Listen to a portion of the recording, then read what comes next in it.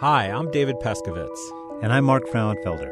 And you're listening to For Future Reference, a podcast from the Institute for the Future. In every episode of For Future Reference, we talk with scientists and engineers whose forward-thinking research has the potential to transform our lives over the coming decade. Today on For Future Reference, we talk to Murray Robinson. Murray is a molecular biologist, and for the past several decades, he's been creating tools for interpreting the functions of genes. As more people get their genome sequenced, people like Murray are able to tease what genes actually mean. Murray researches the genetics of cancer, but he also pursues another passion, something he calls recreational genetics. Some of Murray's research has a personal side as well.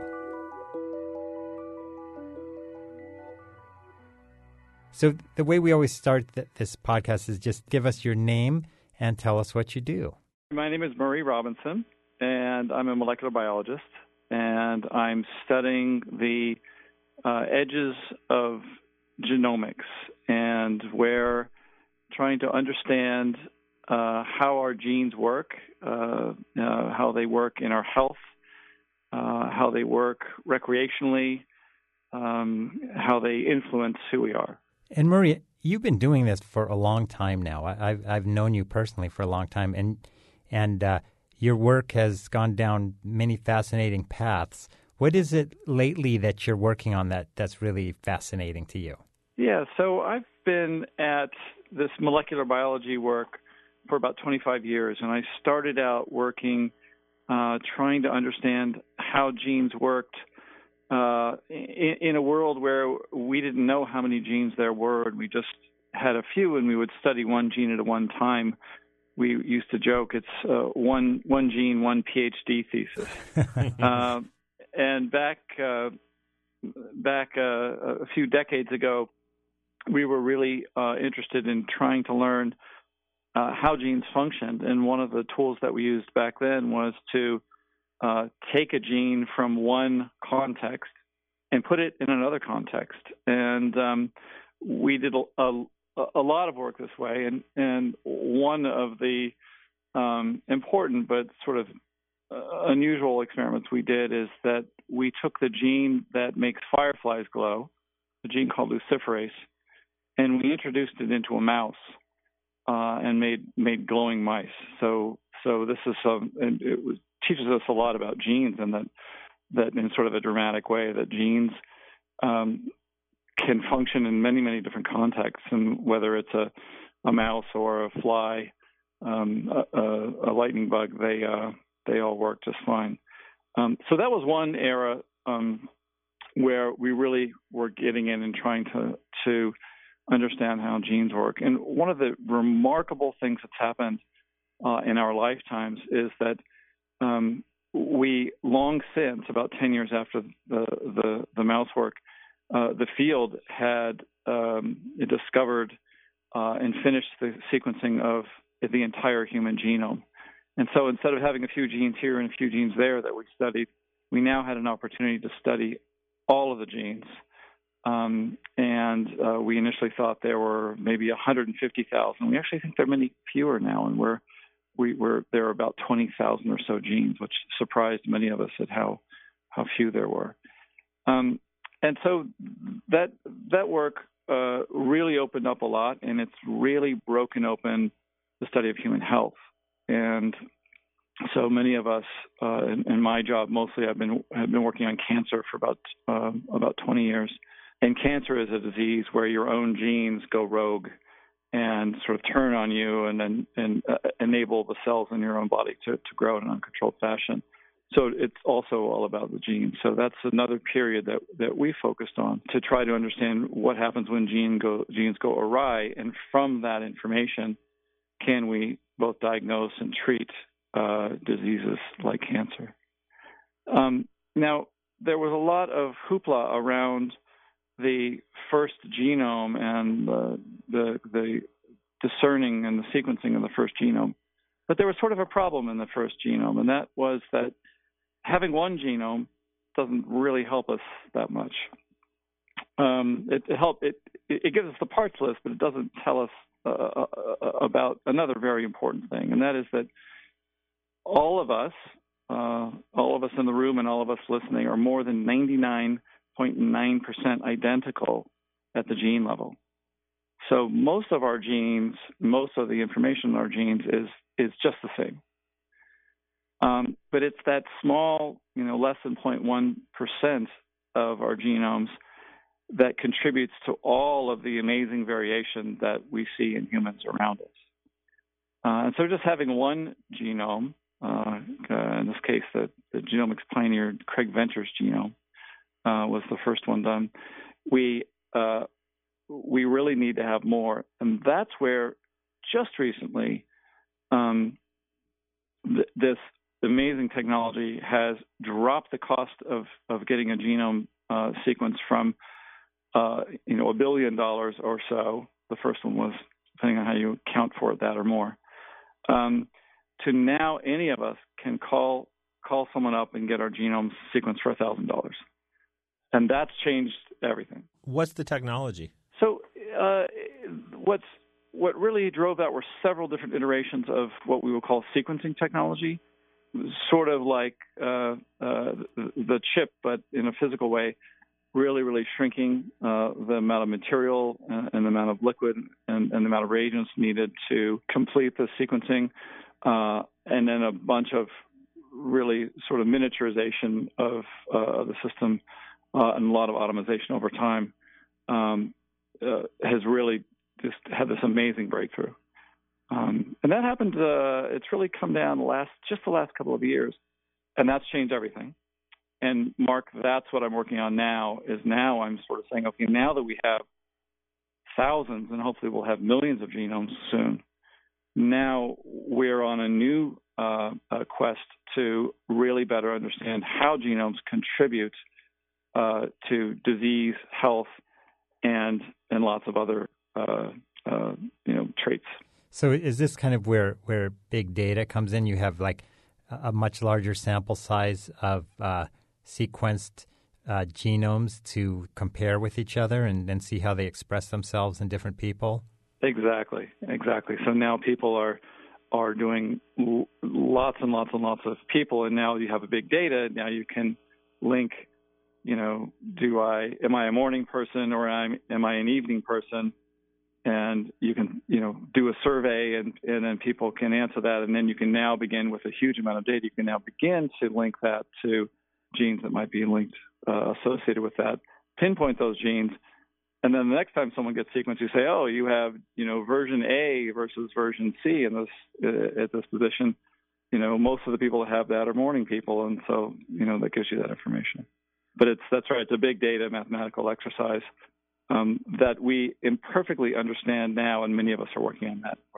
So when you get your genome sequence, do you just get like this a file sent to you that has the amino acid pairs? And what is actually a genome look like? That's something that we're all learning about, because your genome is DNA. It's nucleic acid. That gets turned into the amino acids, but it's the DNA is the nucleic acid, and each of us has 2 billion different bits of information, and those bits of information are the 4 what we would call the nucleotides, the A, the C, the T, and the G, and they will run in this code, written in a language we don't really understand, for 2 billion bases. So you can, in fact, request that information, and you'll get back these enormous, terabyte files that have ACCTG, ACCT, TTT, on and on and on for 2 billion iterations. Mm-hmm. And that's what we're now all working on. Is okay. Now you get that. Okay, well, what the heck does that mean? And I think when I had my genome sequenced last year, I think the most remarkable, people ask me, what was the most, striking thing you learned about getting your genome sequenced? And the answer is how little we can learn from getting our genome sequenced today. So, because we don't understand it yet. Right. And And yet there are clues that are telling us that there are going to be really interesting things in our genome. So that's the phase we're at right now. We've got the sequence, we've got the technology. Any of you can get your genome read, and now we are into this next phase of interpretation. Okay, what does it all mean? Murray, you've done a really interesting project over the last few years that I was hoping you could talk about that really makes a lot of this science tangible for everyday people, and that's the FaceTopo project. Yeah. And I was wondering if you could talk a little bit about that. So among the many things that are found in the genome, we know that the shape, size, and dimensions of your face are highly genetically determined. Think about twins and triplets. We can have a hard time telling them apart. We can all recognize family resemblances. We can sort of guess at where someone is in the world. It's much harder these days. We all get mixed, but you can guess at where someone is in the world from just looking at them. And we also know that faces are highly genetically complex, meaning that each of us, has subtle, slight differences in their faces. And so I was really interested in from what I sort of refer to as this recreational genomics aspect, the social That's aspect. a great phrase. Could you? Recreational. Yeah, right. Because most of what we do, and honestly most of what I'm doing is the really deadly, serious stuff like disease diagnosis and treatment. And I think appropriately most of us are focused on that right now. But I think that this other recreational genomics is going to be valuable. I think it's going to be helpful, and I think it's going to be fun. So this recreational genomics idea of the social aspect of understanding the relationships from faces is something that I was very interested in from a DNA point of view. Could you take a piece of chewing gum on the ground, or could you get your genome sequenced, and from that information, look yourself up on a database and, for instance, find all your face twins? People have guessed that we might have a dozen face twins out there. If you're a celebrity, celebrities have lots of celebrity lookalikes because their faces are ubiquitous and everyone compares faces against them. But most of us, don't have that kind of exposure to do that. And so, and yet it's sort of something that's interesting to us. So you think that there's about a dozen people out there who might look pretty much exactly like me? That's what people are estimating from available information. Amazing. Yeah. The doppelgangers. Yeah. Yeah, and we all know, right? We all hear about them and know about the doppelgangers. And now with the Internet, a couple of examples are coming up. Mm-hmm. There's a great Montreal artist who, by word of mouth, photographs doppelgangers. A really cool project. But we kind of want to sort of, make it a social site. And so a couple of aspects of that. So I've always been very DNA-centric based on my background. But my wife, Alberta, said, hey, wait a minute. If faces are really genetic, and you have the face information, why don't you turn it around and do you need the DNA? And can you just get enough faces and then quantify the face information and then put that into a database? And so with that sort of simplifier, we've launched into it and are now working on building the ability from a cell phone to measure a face, and then from a user-directed and a user-controlled point of view, you can search your face information for either general information or even look for specific people who might look like you. I do want to point out that any of us who are on Google and Facebook, those organizations already have our faces, as we often get tagged in photos, but we don't have access to it. And they also collect it in a different way. They do recognition versus measurement. But we're kind of excited about the project, and we ultimately think that we'll be able to turn that around because there are so many genes involved in your face. We think there's a possibility that actually now by reading a face, you might be able to read in health information because those same genes, there's many examples where they're known to be involved in the same functions. And so this is actually, FaceTopo is an app that people can download onto their smartphone just by going to the the iTunes Store or Google Play, I imagine. That's right. We've just begun this experiment. This is a citizen science project, and we've just loaded the early versions of FaceTopo onto the store, so you can just download them and contribute your face. This is an early project, so we don't know what we're going to find yet. But some of the early data we're collecting, it looks really intriguing. So we're pretty excited, and we need people to contribute to the project. It's a chicken and egg thing, right? Until we get a lot of faces, we don't know how good it's going to be. Sure. So you will definitely provide links in the show notes so that people can download FaceTopo and try it themselves. Oh, fantastic. There was one other thing that I would like to talk to you about. You were recently featured in a book by Pagan Kennedy, and it had to do with your kind of quest to learn about your brother's genetic syndrome. That's right. Could you talk about that? Yeah, so I grew up in a family with 5 kids, and one of my brothers, my roommate, shared a bedroom with him, was always a little bit different. We called it retarded back then. Now we call it developmental disability. But he was always an interesting and gregarious and unusual character.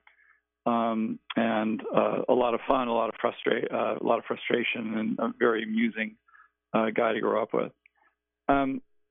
When he was in his mid-30s, and we never knew what caused his particular phenotype. When he was in his mid-30s, a researcher named Ann Smith discovered a syndrome that he had, and it was a syndrome that they called Smith-Magenis syndrome.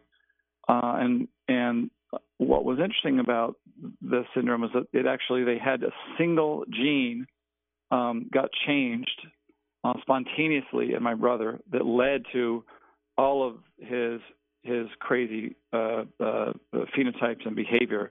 His gregariousness, he would be sleeping the day, he would wake up at night. He was fascinated with electronics. And we all knew this to be my brother, and we were shocked to read when the syndrome was characterized that these features, including, for instance, a fascination with electronics, were diagnostic of the syndrome. Incredible. And clearly was all due to this single gene change. So that was pretty amazing, and to discover that, and now I, as a molecular biologist, said, oh, well, let me learn all about this gene called RAI1. And I just went and started looking up papers on it, and there weren't any because people had no idea. The gene had a name, but no one knew what it did. So I developed and I was working on a lot of these tools, so I spent a lot of time with it. And we now have a strong hypothesis for what the gene does. And what's unusual is that there are medicines that are being tested now for other indications, in fact, for cancer indications. So anti-cancer drugs have an impact on the biology of this gene. And there are a lot of people now who are interested in saying, oh, should we or can we or does it make sense to maybe alter some of these traits that my brother has by altering a pathway with some of these drugs. So it's a pretty crazy story, and it tells us a couple things, that genes have a big influence on who we are and how we act, that we still have a lot to learn about how genes work. It brings up some real ethical questions about, my brother's a pretty interesting guy. Do we want to try to fix his nocturnal habits with drugs, or should we, leave him well alone? Right. And last, to me, the most striking is here is a syndrome that's due to a single gene change, and that single gene change renders those individuals with a fascination for electronics. They're interested in switches and light bulbs. We would get my brother, when he was growing up, anything with batteries or lights.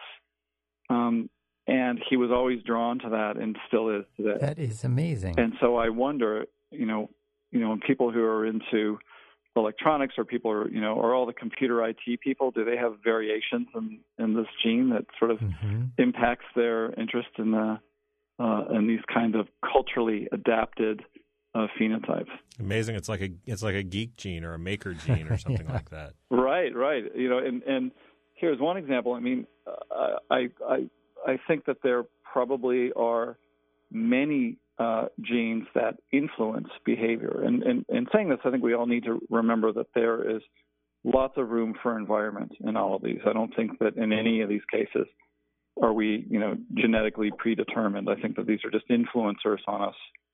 But I think it'd be really interesting to find that out. Yeah. There's one more example of that I think gives us another sense of the breadth of the relationship between genes and behavior. And that one more example is a little bit better known. It's a syndrome called Williams syndrome, another rare syndrome that has a whole constellation of complex phenotypes. But one of the dominant diagnostic phenotypes of these individuals is that they have a very outgoing personality. And on tests, they score slightly better than average on cocktail language skills, whereas in other parts, they actually also have developmental disability. Wow. But they are these outgoing, gregarious people, again, all due to simple genetic syndrome. So, again, we know all those people, too, the sort of outgoing, the salesman type people. So I think there's a lot to learn about the relationships between genes and our myriad traits as humans. That's fantastic. Murray, this has been so much fun talking to you and finding out about the work that you're doing and the interests that you have. And also how personal it is, really. Yeah. Yeah. No, it's definitely been a personal journey for me. That's great. Well, Murray, thank you so much. Thanks for joining us. Taking the time to chat with us. Oh, thank you. My pleasure. I really enjoyed it.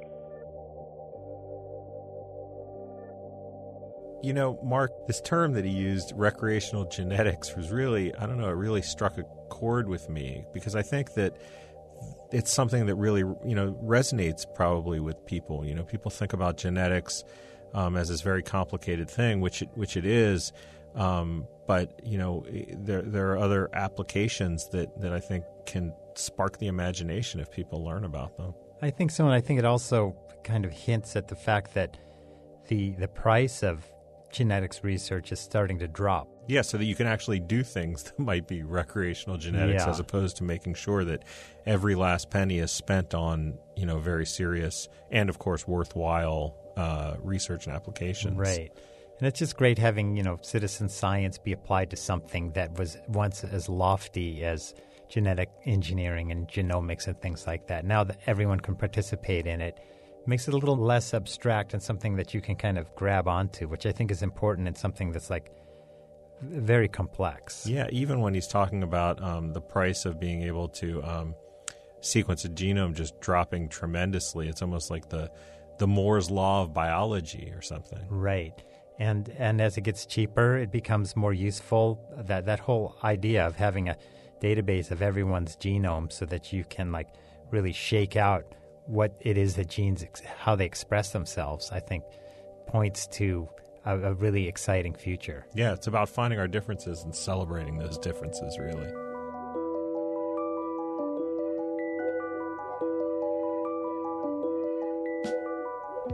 Thanks for listening to For Future Reference. I'm David Peskovitz. And I'm Mark Frauenfelder. For more information about Institute for the Future and to subscribe to the For Future Reference podcast, visit iftf.org. For Future Reference is underwritten by a grant from the Alfred P. Sloan Foundation, with production support from Parker Yesko and BMP Audio. Greg Fleischert composed the music.